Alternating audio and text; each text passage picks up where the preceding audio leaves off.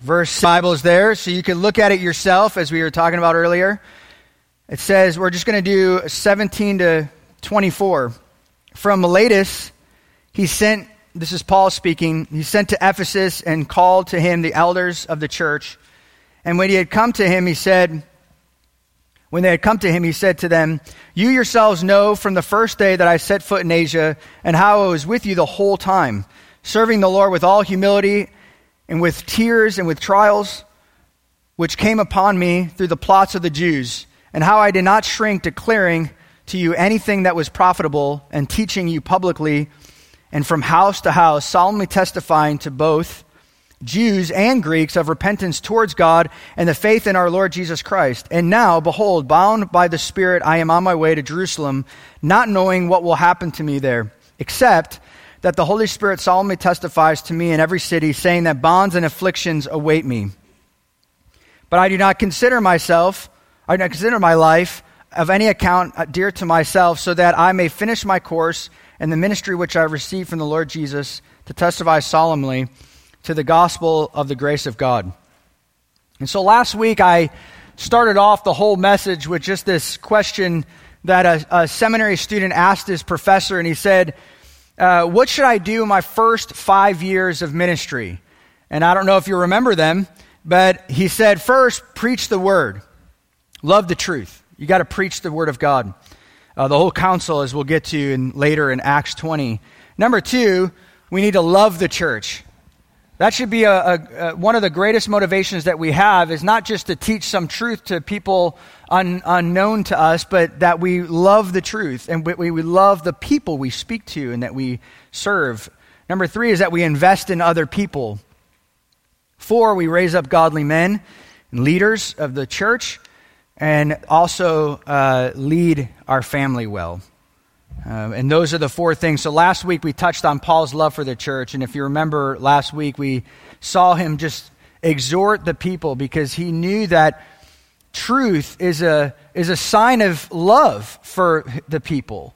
That's one of the greatest things that we can do is actually speak the truth to people. But we said also last week, Ephesians 4:15, that we must speak the truth in a gentle way, right? We cannot be a jerk and speak the truth. We cannot have a growling face when we speak the truth. We can be passionate, right? But when we speak truth, we're speaking in such a way that we know that truth would ultimately set them free, so that they would know God. And as they know God, they reject the ways of the world, which leads to destruction. They will have eternal life to come, but they would also have life here on earth. And then also we saw that Paul, he gave, and he exhorted us to give as well. That is, if you want to really know God's heart, the greatest gift that he gave us was his son. And he gave us the gift of eternal life. That was something we could never earn. And therefore, when we give, we are very much like God. Whether it's our time, our talents we give to each other, but also our finances, our money. So Paul was a great example, and he was worth emulating. And so throughout Scripture, you'll see that there's so many examples, and you'll see even Jesus saying the same thing, that I was an example. He is the greatest example, but also Paul said that many times. So we'll first start off with Jesus in John 13:15. He says, "For I gave you an example that you should also do as I did."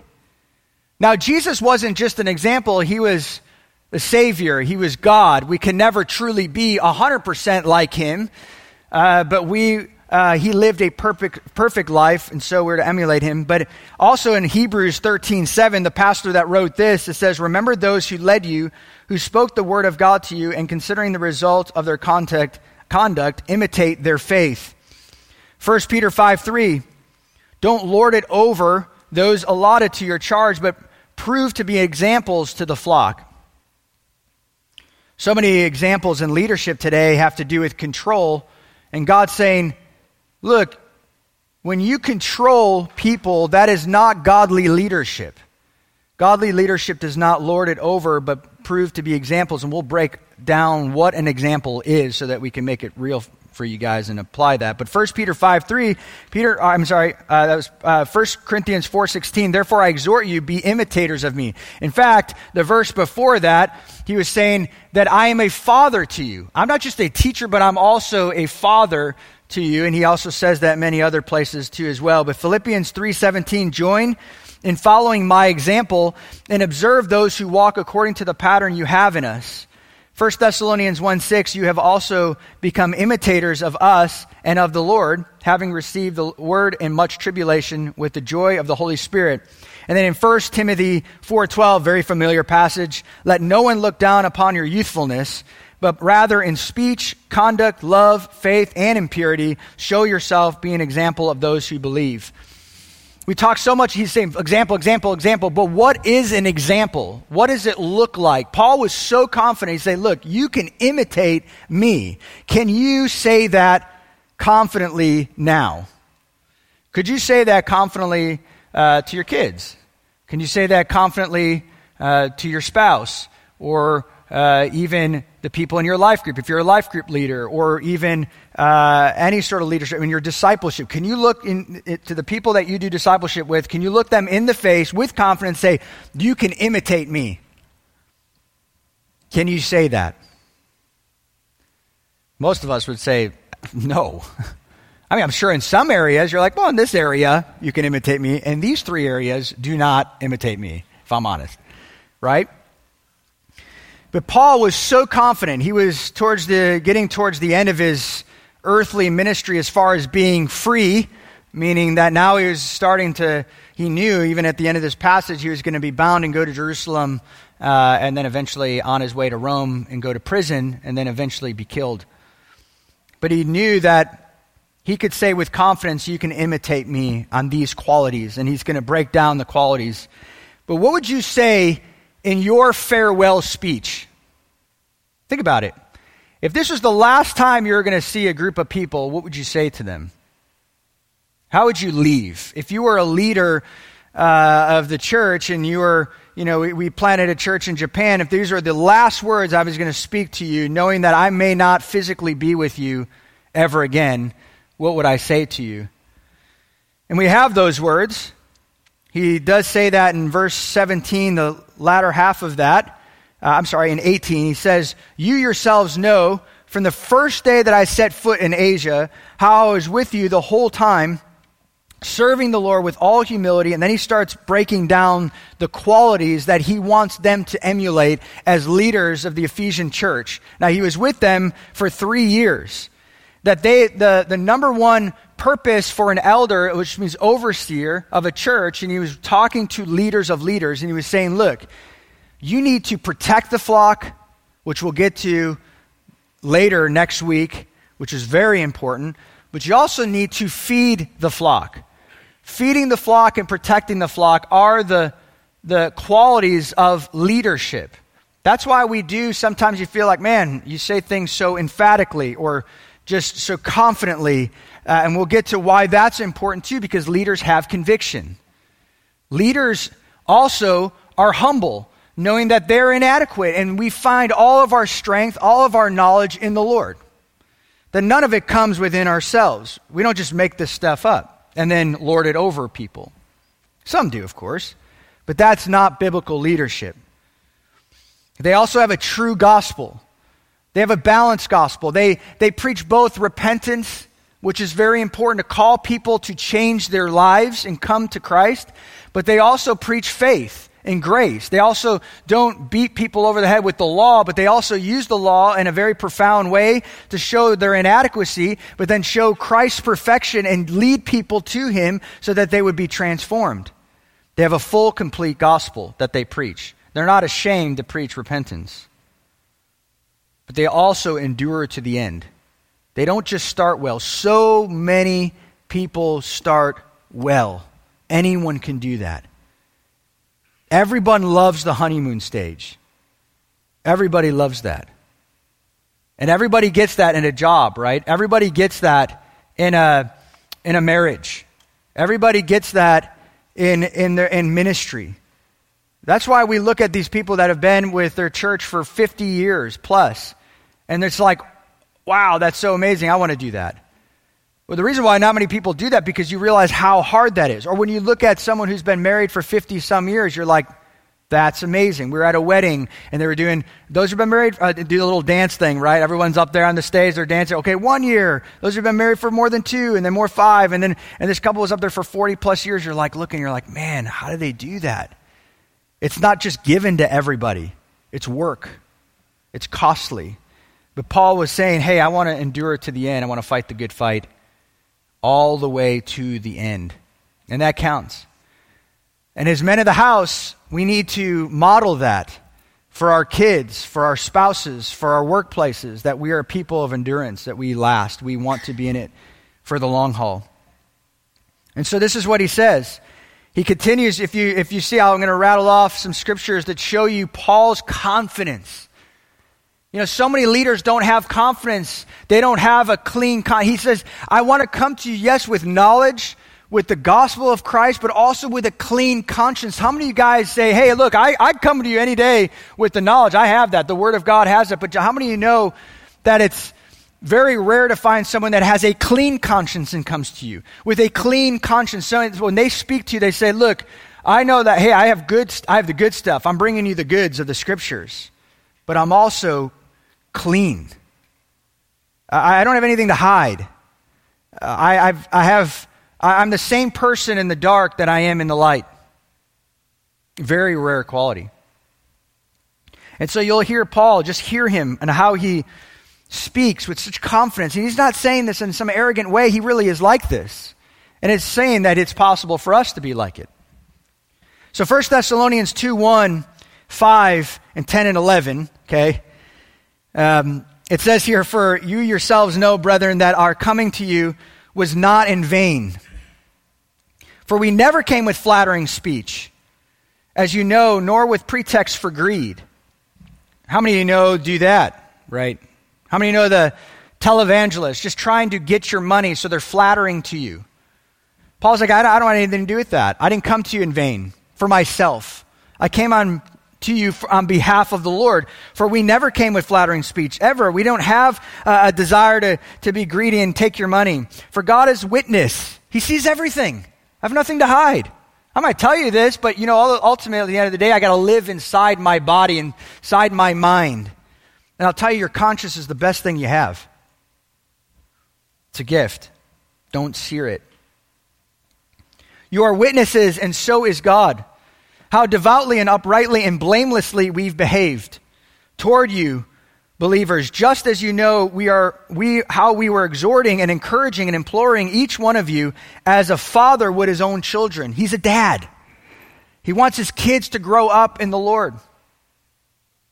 He will exhort when it's necessary. He will also encourage when it's necessary. 1 Thessalonians 5 and 6, for our gospel did not come to you in word only, but also in power and in the Holy Spirit and full with conviction, just as you know what kind of men we proved to be among you for your sake. You also became imitators of us in the Lord, and also with much tribulation. It was costly. 2 Thessalonians 3:7, for you yourselves know how you ought to follow our example, because we did not act in an undisciplined manner among you, nor did we eat anyone's bread without paying for it. But with labor and hardship, we kept working night and day so that we would not be a burden to any one of you. Now, he also says in other places that he was worth his pay. But in this context, because people were thinking, oh, he just wants to share these things so that he would get paid, or he's just in it for the money. Paul's like, look, I'm just going to work a second job, so to speak, so that you understand I'm not coming here to preach to you because of money. But follow our example, to offer ourselves as a model to you so that you would follow our examples. 2 Corinthians 1:12, for our pride confidence is this, the testimony of our conscience, that in holiness and godly sincerity, not in fleshy wisdom, but in the grace of God, we have conducted ourselves in the world, and especially towards you. And then, I'm not going to read the whole thing, but 2 Corinthians 6:3 and 11, he commends himself to the people of God as servants in much endurance, in afflictions, and hardship, and patience, and genuine love. He shares all these things because he wants you to know that no matter what the circumstances are surrounding leadership woes and ups and downs. He's in it for one reason, or I should say really two, to please the Lord because he's called him into this. It's the highest form of motivation, is to please the Lord, and also to love the people so that they're built up in Christ. Amen? 2 Timothy 3:10 says, "Now you followed my teaching, conduct, purpose, faith, patience, love, and perseverance." There's so many things we can talk about, but we're going to focus on a few here. And next week, we'll talk about the false teaching. And really, what Paul's doing in this passage is he's setting something up. He's saying, look, this is why you can emulate me. I'm going to break this down because you know what? I want you to eventually tell your leaders, the people that you're raising up one day, when you're getting towards the end of your life, I want you to confidently say to them, hey, this is what I want you to know. Guys, it's a generational thing, right? 2 Timothy 2:2, right? It's what I've received something from somebody else, and then I'm going to give that to the next generation, and it keeps going and keeps going and it keeps going. What does that tell you? Everything that you've received, you've been given.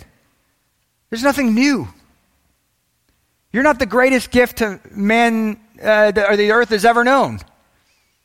The wonderful thing is that there's really nothing new. I mean, anything I say is somebody said it already. Either I read from the scriptures or quoted somebody else, and they're just quoting somebody else and quoting somebody else. All truth originates in God. And that ultimately keeps us humble, doesn't it? We just are people pointing people to Jesus. There's no pressure that way. We have nothing to prove. We can be in it for the long haul because we don't put that kind of unnecessary pressure on ourselves or each other. But he is defending against, he is warning these people in the next week, we'll talk about it, but he's warning them about the wolves to come. So he, in one sense, is defending himself. He's saying, look, this is my ministry. It's pure. And I want you to know that. But he's also getting ready to teach them and say, look, there's going to be a contrast. You'll see me, Paul's saying, but you'll also see some other guys, and they may not have the same motives as I do.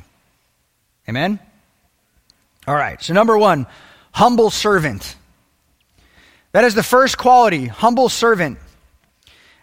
And I would say this, that most translations have this wrong. It says that a bondservant or a servant, in fact, Romans 1:1 says, a bondservant of Christ, called as an apostle, set apart for the gospel of God. That word servant means slave. And what he's saying is that he is subject to another person.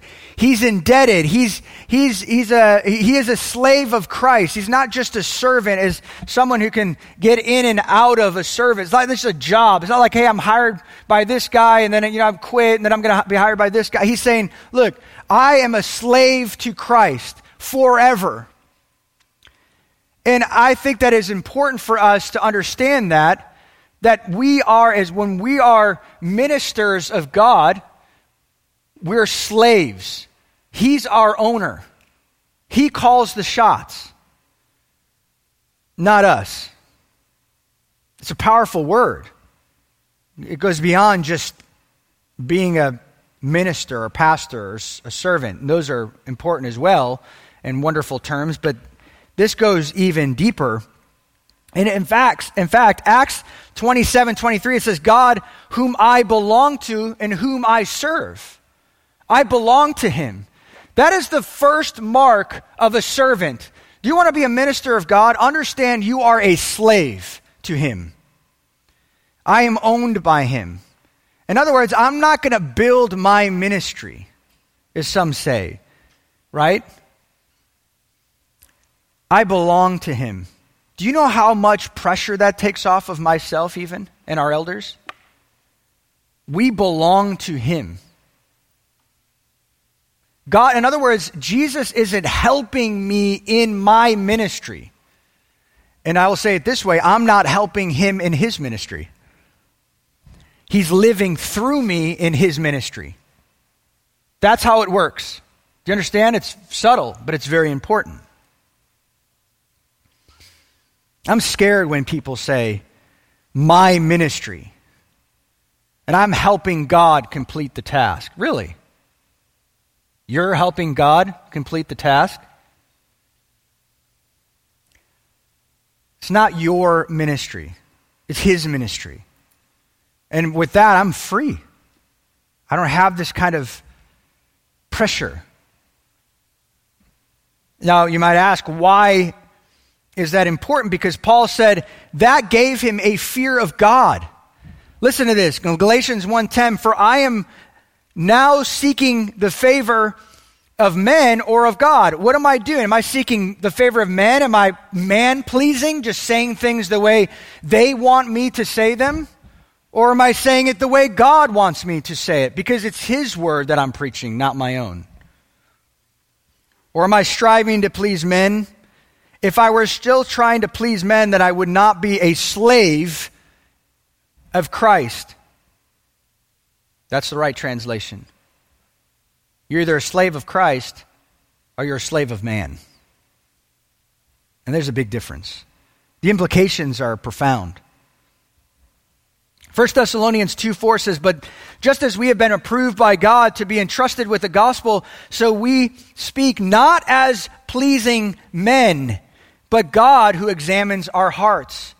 Church, we have got to have, whether you're in ministry or not, you've got to have a fear of God. The fear of God is so important. It's the beginning of right decisions. It's the beginning of wisdom, Proverbs says.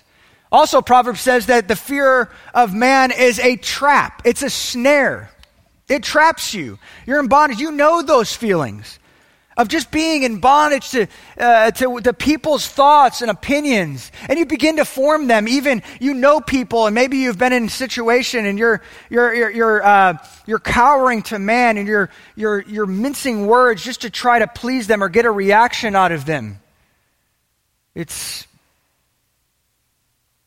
pointless and futile. It just doesn't, it leads to destruction. We know those feelings, don't we? Something we battle honestly for every day probably in our workplace, in our relationships. Like we're about to share truth with a brother or sister and we're like, maybe it's not the timing. And true, it may not be the setting or the timing. And that's something you have to ask God and be led by the Spirit. But sometimes if you're honest, you don't share that because you're so concerned about what they might think, right? Proverbs 29:25, the fear of man brings a snare, but he who trusts in the Lord will be exalted. Live to please the Lord. We're a slave. We owe him our whole lives. What a privilege. What an honor. God is the head of the church. The highest motivation to serve him is to serve Christ. We're in it for him. We're not building Antioch for our own purposes to give a name to Antioch. That is so important, guys. The implications are profound in that. That if we're in the city and are we operating on behalf of Antioch? Because I hear this so much. Whole companies are putting colors, you know what I mean, for Pride Month in their every single one. Isn't it interesting that Volkswagen, is putting, in Canada, they're full colors for Volkswagen in Canada, full colors for United States, full for Europe, full colors, the colors in the Volkswagen logo. This is just to please man, by the way, for sales. That's all it is. They don't care about people. But the Middle East, no colors. Isn't that interesting? Why?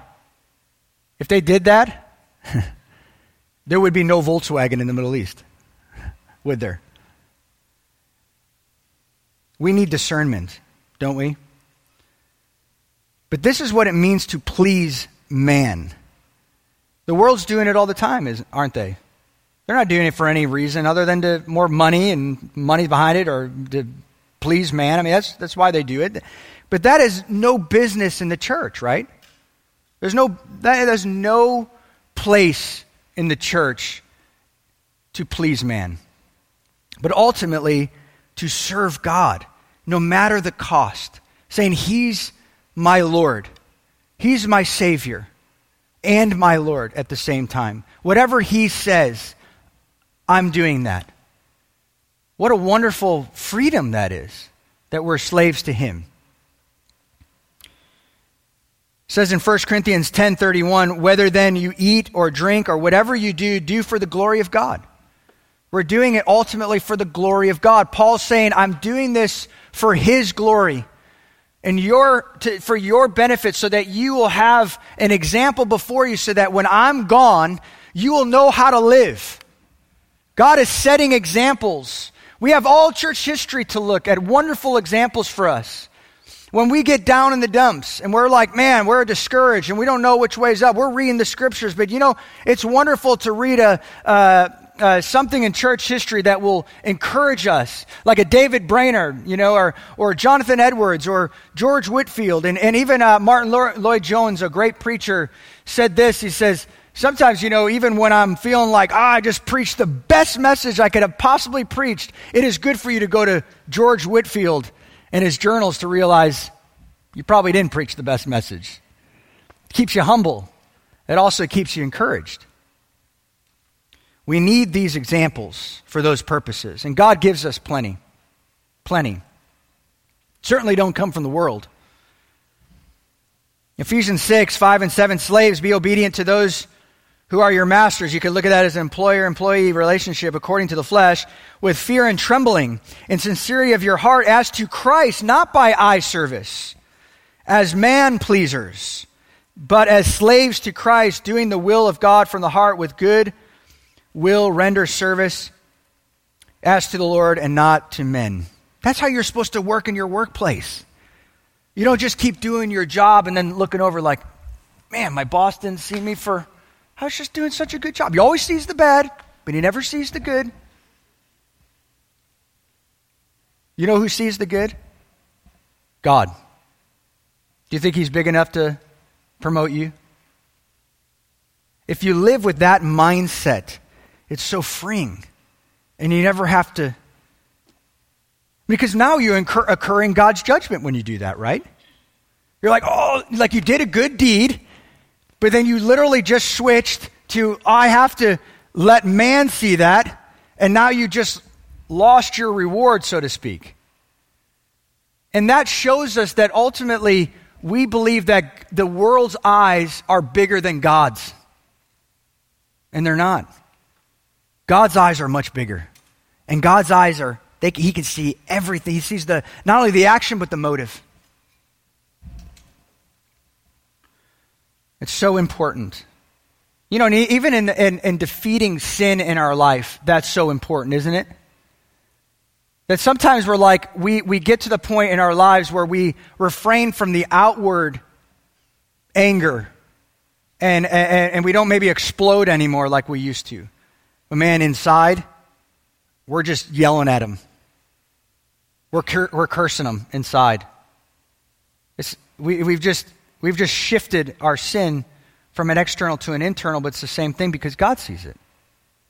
And that's in every area. That might be the area of lust or greed or envy and all those things. You might not have an outward manifestation of that anymore. And you might think, I'm growing. But that's not true growth. True growth is defeating that sin, knowing that God sees everything. And that keeps us humble. Keeps us where we need to be. Colossians 3:24, knowing that from the Lord you will receive the reward of the inheritance. It is the Lord Christ whom you serve. Over and over and over again. And listen to this. Matthew 25:34-40. Then the king will say to those on his right, come. This is Jesus speaking. Come, you who are blessed of my Father, inherit the kingdom prepared for you for the foundation of the world. For I was hungry, and you gave me something to eat. I was thirsty, and you gave me something to drink. I was a stranger, and you invited me in. Naked, and you clothed me. I was sick, and you visited me. I was in prison, and you came to me. Then the righteous will answer him and say, Lord, when did we see you hungry and feed you, or or thirsty and give you something to drink? And when did we see you a stranger and invite you in, or naked and clothe you? When did we see you sick or in prison and come to you? The king will answer and say to them, truly I say to you, to the extent that you did it to one of these brothers of mine, even the least of them, you did it to me. God sees everything. He sees every act of service you've ever done and ever will do for the rest of your life. And he will reward you accordingly. Now, after all that, you think, is there any point in pleasing man? Just doesn't make sense. So God is looking for humble servants. And ultimately what he's looking for too is that humility part. He's looking for those who acknowledge his power. Now look, I will say this on the flip side, or not even really the flip side, I would say in addition that you are going to do great things for God. But his power working in and through you, right? It's not to downplay. It's not to, I'm nothing. It's like, you greet somebody at the door. It's like, hey, man, I'm glad you're here. Thank you for serving. I'm just nothing. Just go along. It's like, what kind of a church is this? Don't do that. That's not at all what.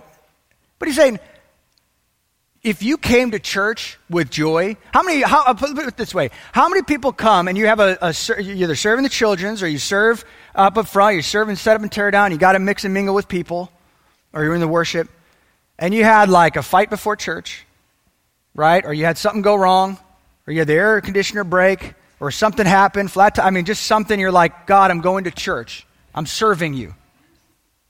Like, help me. Like, bring the blessings so I can give the blessings, right? Well, who are you doing it for? But we know that the power works in and through us. So when you do shake someone's hand, you might think that's maybe insignificant. But God, his joy is working through you to greet another person. His power is working through you to get over yourself so that you can look at a child and say, the Lord loves you. He will give you perseverance. And you taste that perseverance in your own life. You'll give that away to those little ones. It's not about us, is it? God's called us. In fact, in heaven, which is so amazing, he says in Revelation 7:15, they are before the throne of God and they serve him day and night. We'll never stop serving him.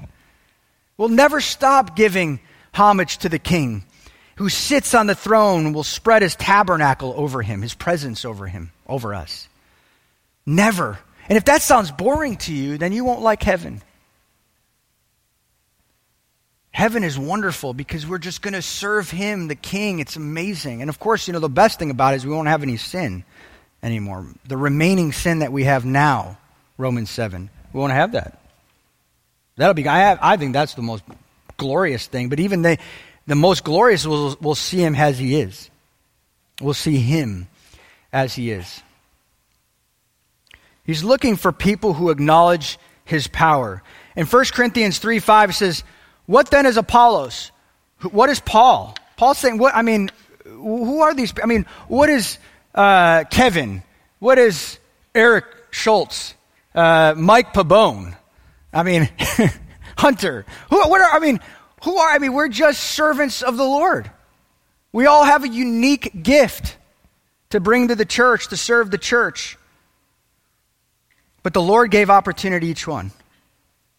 And he also says in 1 Corinthians 15, he says, I'm the least of the apostles. I'm not fit to be called an apostle. Certainly the strength doesn't come from me because I persecuted the church of God. He was willing to just show who he really was.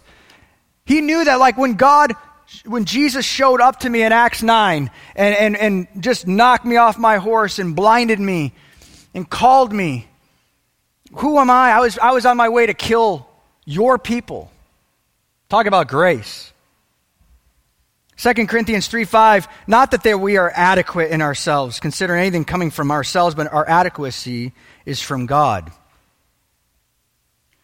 People say, if someone calls you up to service, hey, could you do this? And maybe it's a little bit more, it requires a little bit more. Oh, no, I couldn't. that's fine. I mean, I think there's a place for that. Like, I don't know, maybe I don't know about a missionary. I don't know about, there needs to be an element of that. Not like, oh, about time, pick the right guy. I'm always with you people this whole time. But also, equally saying, like Paul, I am inadequate. But you know what? In my weakness, he is strong. His grace is sufficient.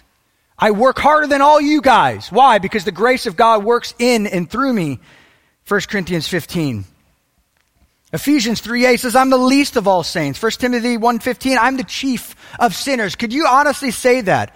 Could even one of you elders, to challenge you elders, could you honestly say that to the people that you serve? Say, I'm the chief of sinners. And I'm saying, well, maybe you shouldn't be an elder then. Paul wasn't just saying that to do lip service, to look humble to his people, was he? He's like, look, if you knew me, and he had character. That's why he could say at the same time, you can emulate me. I am an example to you guys. But yet at the same time, I'm the chief of sinners. How is that? It sounds like such a contradiction, doesn't it? But it is possible to turn the world upside down for the Lord and yet be on your face. And I'd make an argument that those who are on their face will turn the world upside down. Because that's how it works. Augustine said this in the 400s AD. For those who would learn God's ways, listen to this. Humility is the first thing, humility is the second thing, and humility is the third thing. Humility is pretty important, isn't it? In fact, our Lord was that way. In Philippians 2, to save humanity, he became humble and gave up everything to serve you. Richard Baxter says, I was but a pen in God's hands. And what praise is due to the pen? What praise is due to the pen? Guys, we must have this mindset, this way of doing life and doing ministry. 2 Corinthians 12:9-10, he said to me, my grace is sufficient for you, for power is perfected in weakness. Most gladly, therefore, I rather boast about my weaknesses, so that power of Christ may dwell in me. Therefore, I am well content with weaknesses, with insults, with distresses, with persecutions, with difficulties, for Christ's sake. And when I am weak, then I am strong. Serving the Lord is not easy. It will come at a great cost, but understand, when we keep going back to, God, I'm inadequate for this job. I don't know what I'm doing. I don't know how to actually do this well. God, would you move through me? And he does. Ambrose, look at all the people. As I was looking through church history, most of them ran from their calling. And it wasn't some sort of false humility. It wasn't like, no, I couldn't possibly. It was, St. Ambrose ran from his calling. People needed to chase him down to confirm his call. John Knox, one of the reformers, wept at his calling and ran away as well. And then finally, later on, he had to come to grips that perhaps the Lord is calling him and wanted to use him. What a humble thing.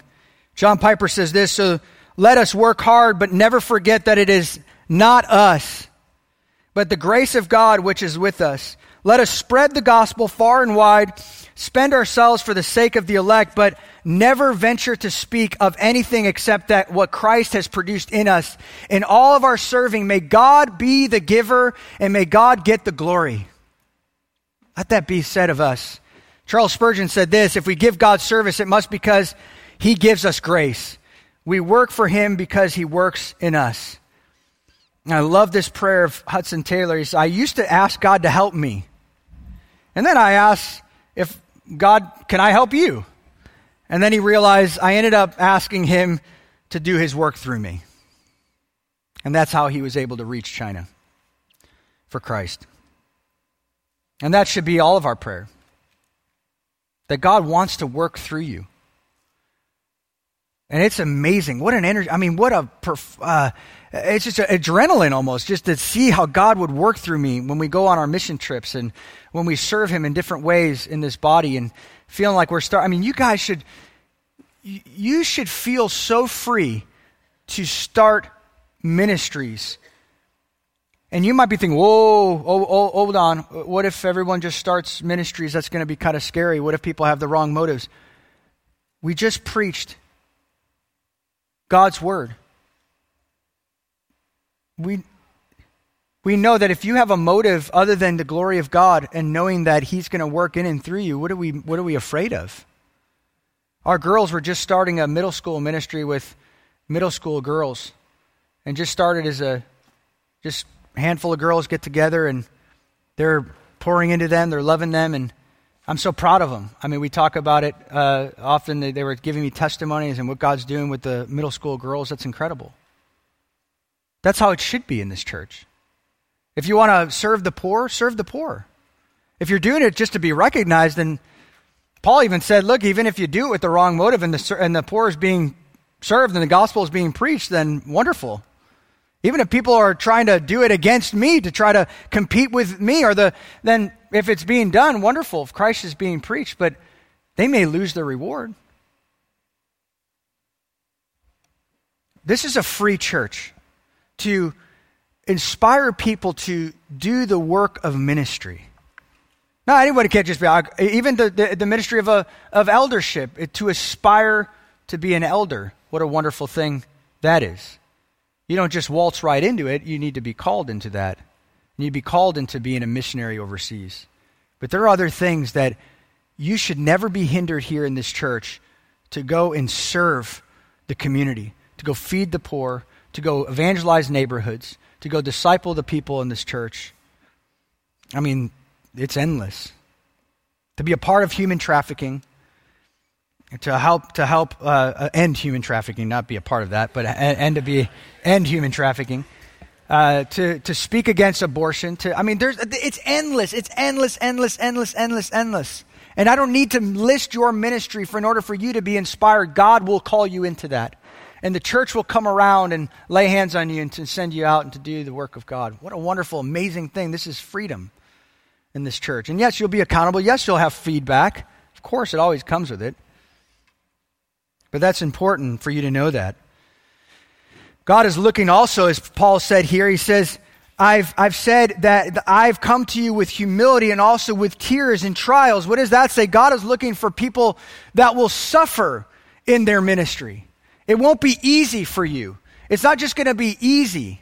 And then that's why ministries start and sometimes they end, and they shouldn't. They should continue. Why?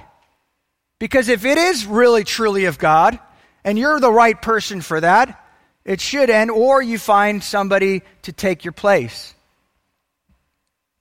But Paul said, look, I know that when I sign up for this, I will suffer for this.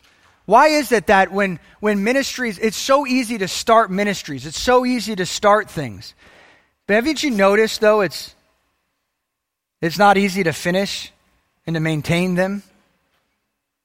That's a problem. And Paul understood, he knew that when, in fact, in Acts 9, when someone spoke over him and said, you will suffer for my name. You will do great things for me, but I just want to let you know, you're also going to suffer for my name. In 1 Peter 2:21, for you have been called for this purpose, since Christ also suffered for you, leaving you an example for you to follow in his steps. 2 Timothy 3:12, indeed, all you who desire to live godly in Christ Jesus will be persecuted. He meant not just pastors, but everyone, every Christian. If you live just even a godly, I don't want any ministry because I know suffering will come in. Well, just to be a Christian, to live a godly Christian life, you will be persecuted. It's for everyone. Acts 14:22, he says, through many tribulations, we will enter the kingdom of God. It's for everyone. Paul suffered because it also pained him to see people that he loved reject the gospel. It should pain us when people don't receive our message, and it's really God's message. Does that bother you ever? It's like, oh, well, whatever. No big deal. You know, just for unity's sake, we'll sort of tone it down a little bit. We love people, so therefore we plead with people to know the truth. And it hurts us when they reject. In fact, listen to Paul's words here, Romans 9:2-3. I have great sorrow and unceasing grief in my heart. When's the last time you had unceasing grief in your heart? That's not just for pastors. It's for us as people, as we look at our family rejecting Christ, as we look at our people, our workplace, and they don't know who he is. That should bother us. I wish I myself would be accursed, separated for Christ for the sake of my brother and my kinsmen. He's talking about the Jews, his own kind. 2 Corinthians 2:4, out of much affliction and anguish of heart, with many tears, and not so that you would be made sorrowful, but that you might know the love which I have especially for you. Philippians 3:18, even with weeping, he would speak to them. Acts 20, verse 31, therefore be on alert, remembering that night and day for a period of 3 years, I did not cease to admonish each one with tears. He says that later on in Acts 20. And even Jesus said this, when he approached Jerusalem, he saw the city and he wept over it. I remember giving a message, maybe about a couple months ago, just about the motivation for evangelism. The number one motivation for evangelism has got to be love. He's compelled by love. And that should cause us to weep when we see people not accept this amazing, glorious gospel. And then even the psalmist said in 126, verse 6, my eyes shed streams of water because they do not keep your law. Paul knew that a plot was coming in verse 3 in chapter 20. And he knew that they came, and listen to this, in Pisidian Antioch, Cyprus, Iconium, Lystra, Thessalonica, Berea, Corinth, Ephesus, and now his journey to Jerusalem. It cost him everything. And he still maintained this sense of, I love you. I want you to know what it means to be a Christian. I want you to know what it truly means. Don't let others tell you what it means to be a Christian. Take it from the scriptures. This was a man of God.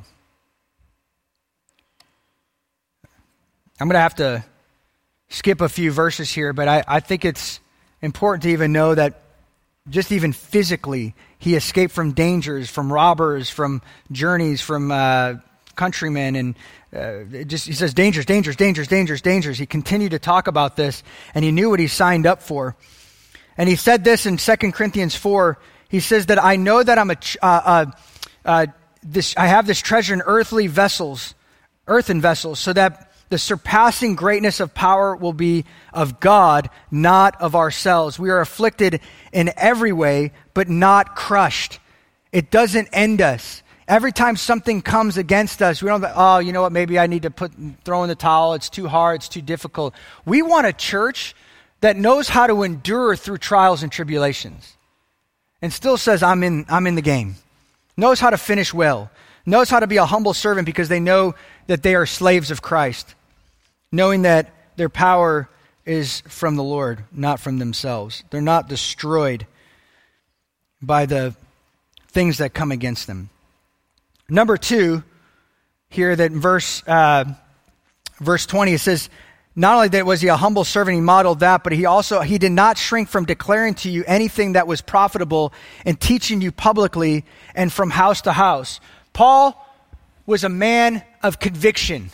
I cannot tell you how many times I came across this word this week. It just kept I'd watch some things and boom, conviction, conviction, conviction, conviction. He did not shrink back of telling them the truth. That word shrink back means to withhold or to be timid, to hold information back because he knows the cost of it. He was a man of conviction. And in fact, in Galatians 2:11-21, which I won't read, but he came to Peter and he rebuked him to his face. He said, look, I love this church so much. I love the fact that the Jews and the Gentiles should come together, and you can't act like this.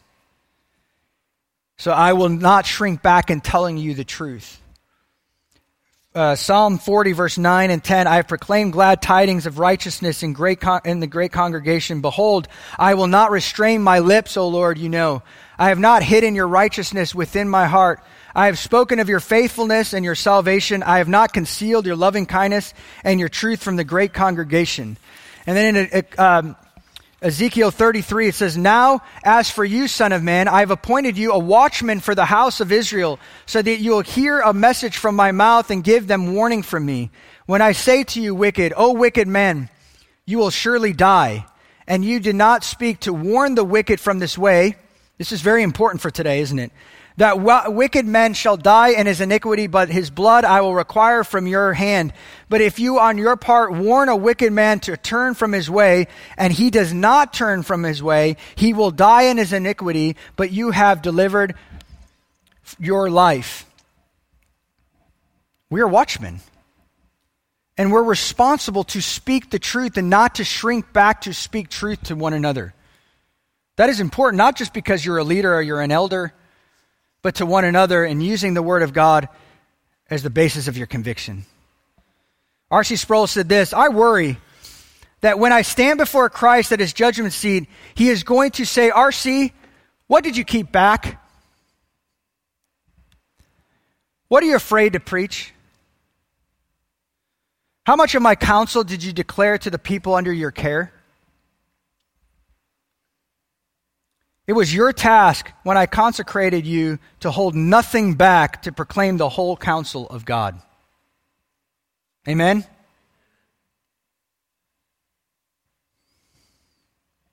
He didn't shrink back because he had conviction.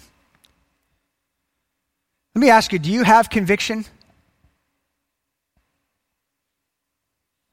My son Caleb, he's learning about logic and fallacies.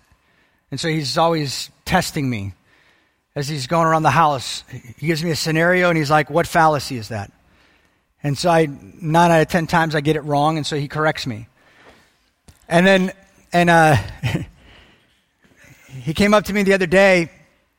He said, what do you get when you combine feelings and truth? When you put feelings and truth, your feelings, how you feel, and truth together. What is that? I don't know. It's a good question. It's an opinion.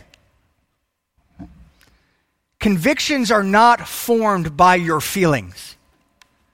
They're formed by the Scriptures. And every one of you should have convictions. And by your convictions, we speak truth. And when we speak truth, we set people free. It's a wonderful cycle. Those who want to know the truth, when we study Ezra 7:10, it says, you study the truth, you know the truth, you read the truth every day, you study it, and then you teach it. And so that you form a conviction, you teach it so that others can have that conviction, and they want to study, and the cycle continues, that this would be a church of conviction, that we hold nothing back. 2 Corinthians, listen to this with Paul, it's simple. 2 Corinthians 4:13, I believe, therefore I spoke. That's easy. I believe. Faith comes by what? Hearing the word of God. Therefore you believe, and therefore you speak. And you have power behind your words. Martin Lloyd-Jones said this, that there are other people who are prepared to argue and discuss and even change their opinion, but they do not do anything about it. The evangelical, however, is a man who acts on his convictions. There would never been Protestantism if it weren't true. Martin Luther certainly had conviction, didn't he?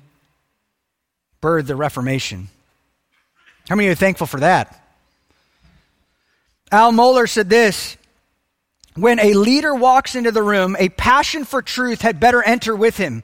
Authentic leadership does not emerge out of a vacuum.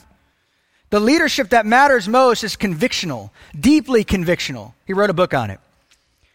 This quality of leadership springs from those foundational beliefs that shape who we are and establish our beliefs about everything else.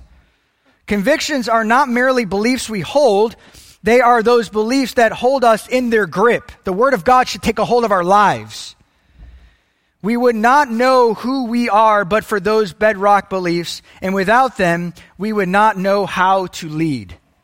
It's so important for leaders to have conviction. And I think that's important, guys, because a lot of times we might as a church get a bad rap. Wow, you're so confident. I wish you would just be, I've even heard this, not be so confident in the truth. What? Because you've been trained by the culture, by cultural Christianity that says, hey, if you're critical, you're not loving. Right? If you're critical of, or you're confident of the truth, then you're not unified. You're going to disunify with others. Back to the fear of man, right? And you might be thinking, well, how do you know what you're, the relativism, right? How do you know that's truth then? How you can't really know that. You weren't there. You weren't Paul. What do you say to that? Do you want wimpy leaders? You want people that, well, I just don't know. I just don't know. I don't know what it says. It might say that. What in the world is that? But you see that in Christendom all the time. You see that on TV all the time. As one said, give me men who know the truth. Give me men who know the truth. Conviction causes me to stand up and live for the Lord with confidence, knowing that this word is what it says. It is inspired, it is inerrant, it is authoritative, it is preserving, it is sufficient. Amen. 2 Timothy 3:16, all Scripture is inspired by God and profitable for teaching, for reproof, for correction, for training in righteousness. 2 Timothy 2:15, be diligent to present yourself approved as a workman who does not need to be ashamed or not confident, for training in righteousness. And this is, he is training in righteousness, he is correcting, he's rebuking, he's accurately handling the word of truth. He knows the truth, it'll set us free. It gives us confidence. Only this conviction doesn't come from anything else but by hearing the word, by reading the word, by studying the word. It doesn't come from stirring your emotions up and being loud. It comes from something way deeper, something way more profound and long-lasting. Alistair Begg said this, just because someone is sincere in his conviction does not mean that it is true. It is possible to be sincerely wrong. That's why it is important that, I said before from Mohler's book here, Christian convictions take possession of our heads and hearts through Christian teaching and preaching of the Word of God. As a matter of fact, most of us gain our most fundamental convictions in just this way. We hear them, see them to be truly revealed in the Bible, and then we believe them. And you know what, though? I will say this. Try having those convictions in your workplace. 2 weeks we talked about abortion. We also talked about transgenderism and Pride Month. And we talked about things that are hot topics today that the Bible clearly speaks about. And it is always fair game for the Christian. And that does not mean they're being political. Do you realize that word, you're being political, that is the world's way, that is the devil's way to get you to think, it's political, therefore I can't talk about it. You see how twisted that is? No, you could talk about it because the Word talks about it. You could talk about it because God talks about it. That's why you could talk about it. And not feel embarrassed or ashamed. Because when you know the truth, you will not be ashamed. You will have conviction. And that conviction is all you have. Right? If you lose that, you lose everything. You really do. Spurgeon says this, a sermon often does a man good, most good, when it makes him most angry. Those people who walk down the aisles and say, I will never hear that man again. Which, by the way, that happens. Very often have an arrow irritating in their breast. Sometimes it's their problem. Why? Because they're offended by the truth. And you know what even offends them even more? The confidence in which it was delivered. It's like, I wish you just shared the truth just in this nice, wonderful... Do you know, I've said this before, if you don't want the truth, you could stand here right here and I could get down on my knees and hand out $100 bills to you and speak the truth and you still would reject it and run away. Unbelievers hate the truth. And those who are in sin hate the truth. And I'll go so far as they hate God. They hate God. When you love the truth, You get to see who Jesus truly is. And as you see him as he is, it changes your life. Changes your life. Al Mohler says communication requires courage for the very simple reason that if your convictions mean anything at all, someone will oppose you. If opposition to your ideas and beliefs offends you, do not attempt to lead then. Every leader knows the experience of rejection and opposition. You must prepare for it, expect it, and deal with it when it comes. Amen? All right. We're going to close here. Well, we only, discussed 2 verses. So I suppose we have a few more to go. We'll make it quick. What's that?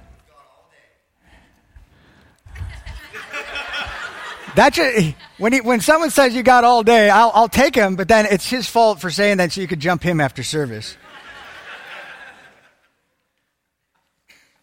The man's got convictions.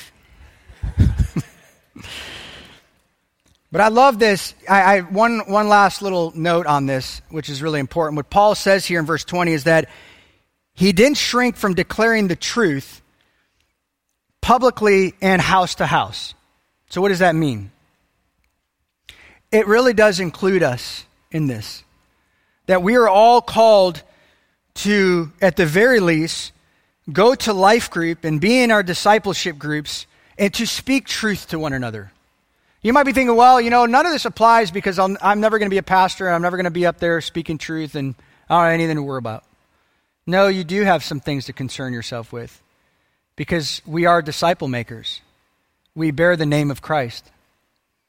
We are Christians. And that means we speak truth. That means we don't hold anything back. And nowadays, unfortunately, I need to carry that little caveat with it all the time now because I don't want to be misunderstood. But we must do it with gentleness and respect. We must do it in love. 1 Peter 3:15 and Ephesians 4:15. In verse 21, and we'll close here, we'll just read these last few verses. In verse 21 says, he solemnly testifying to both Jews and Greeks of repentance towards God and faith in the Lord Jesus Christ. And now behold, bound by the Spirit, I am on my way to Jerusalem, not knowing what will happen to me there, except that the Holy Spirit solemnly testifies to me in every city, saying that bonds and afflictions await me. Most people, when that would happen, they knew that would probably happen. They'd say, look, you know what? Maybe I need to go another route. I can always write there. I could go to the island of Patmos and just write. It'd be a much easier deal. And Paul knew he was called to this. He knew he'd die for this. He knew the cost. And he said, I'm going to finish. I'm going on my way to Jerusalem, not knowing what will happen to me, except therefore the Holy Spirit testifies that in every city bonds and afflictions await me. But I do not consider my life of any account. Why? Because he's a slave.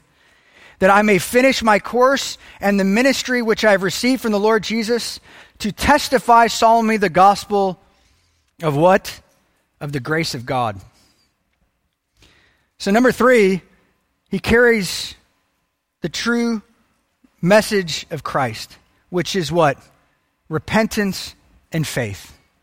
And he did not, one little thing here he said is he did not discriminate between Jew and Greek, which was a big deal then. I don't have time, but I've mentioned in other services here as well. When we're going through the book of Acts, the importance of that he did the gospel unifies both Jew and Greek, and the wall in Ephesians 2 has been broken down, and so that the gospel is for all people of all nations, according to Romans 1:14 and 16. But, I will say that many times you see that the gospel is extremely shallow today, isn't it? Can you believe? I never thought in my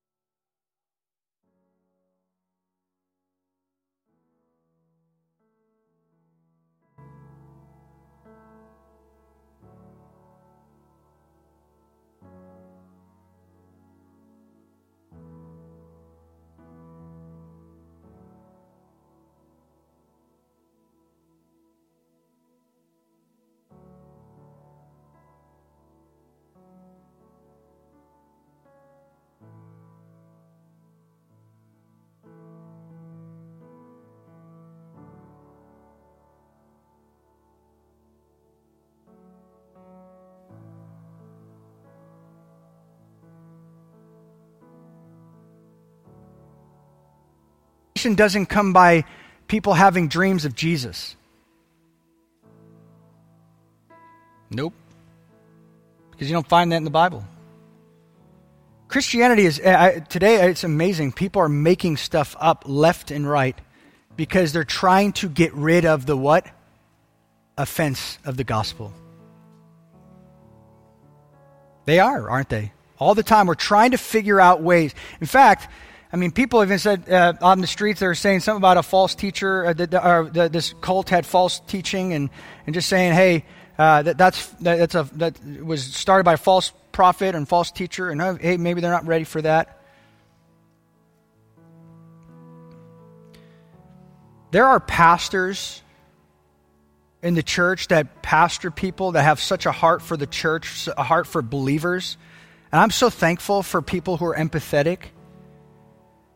And you know, you could be empathetic. You can be empathetic. You can be the most loving, kind, get down on your knees together and weep with each other and love each other and speak comfort to one another, but also be bold with the gospel preaching.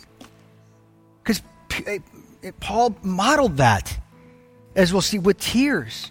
He had such compassion for his leaders. He loved his leaders. He was with them with tears and weeping, saying, I'm with you, and I want you to know the truth.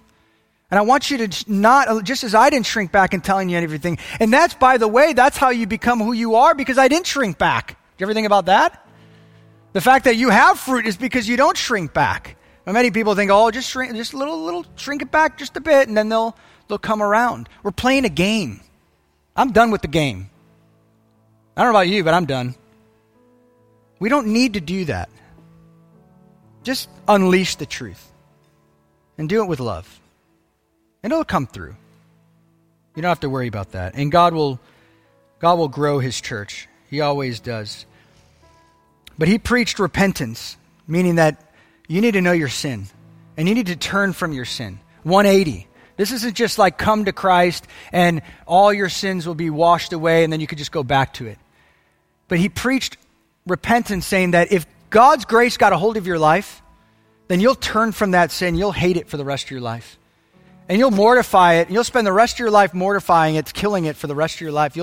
That's just what you'll do, because you'll hate it more and more and more. In fact, 25 years from now, you'll hate just the littlest thing. I mean, you are full blown into that sin, and just even the thought of it, even to talk about it out loud, the Bible says, even to talk about sinful things out loud, you won't even you won't even want that taste in your mouth because it's so repulsive. You hate sin. And also, unapologetically, we call people to not only to repentance, to turn away from their sin, but to come to Christ by faith. Acts 10:43 says this, everyone who believes in Christ is forgiven. John 20:31, everyone who believes Christ has eternal life. Ephesians 2:8 and 9, for by grace you've been saved through faith, that not of yourself as a gift from God, not as a result of your works, so that no one might boast. Amen? Let's be confident in that. We don't have to play a game. Oh, is this works? Is this a works gospel? Is this just preach repentance and faith? And you can turn to, not now, but you can write these in your notes. But Acts 2:36-41. Acts 2:36-41. You can look at that sermon from Peter again. And if you're wondering, man, how do I preach the gospel again? I kind of forgot. I need a little reminder. Just go there. And people, after you preach if you preach the gospel, repentance and faith, this is what will be the result. People get saved, truly saved. What a wonderful thing that is. And last but not least, he is a man of courage and sacrifice. In other words, he finished well. He is bound to go by chains and ropes and chains to Jerusalem, ultimately to Rome.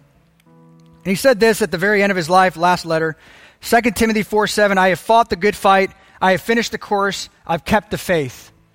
That is for everyone in this room. That God has called us to finish well. How many guys are tired of people not finishing well? It hurts the church, doesn't it? It's discouraging. I've had people in my life, many people in my life, not finish well. That could be just a divorce. Your parents could have gotten divorced. And that hurts a child, doesn't it? could be a boss, a boss you loved, just quit, destroyed the company, or something. It doesn't have to be some drastic thing. It could be a pastor that that had to go because it got too hard, or because of immorality. Finishing well is not easy, but it's God's heart. Because this is what he said straight from the mouth of Jesus. Matthew 25:21. His master said to him, "Well done, my good and faithful slave." There's that word again. "You were faithful with few things, and I will put you in charge of many things. Enter into the joy of your master." We want to hear well done, don't we? We want to hear that from Jesus. Well done. And by the way, if you've quit, there's grace. There's grace. If you've gotten divorced, there's grace. If you've quit a job, grace. If you blew it over and over and over with that sin, the habitual sin, that remaining sin in your life, you need to kill it. You need to not mess with it. You need not give it any more room. But there's grace. There's grace. Lots of grace. Why? Because of the cross. His blood covers all sin. Amen? Amen. All right. Why don't we stand to our feet and pray as we get into worship. Father, we thank you for giving us everything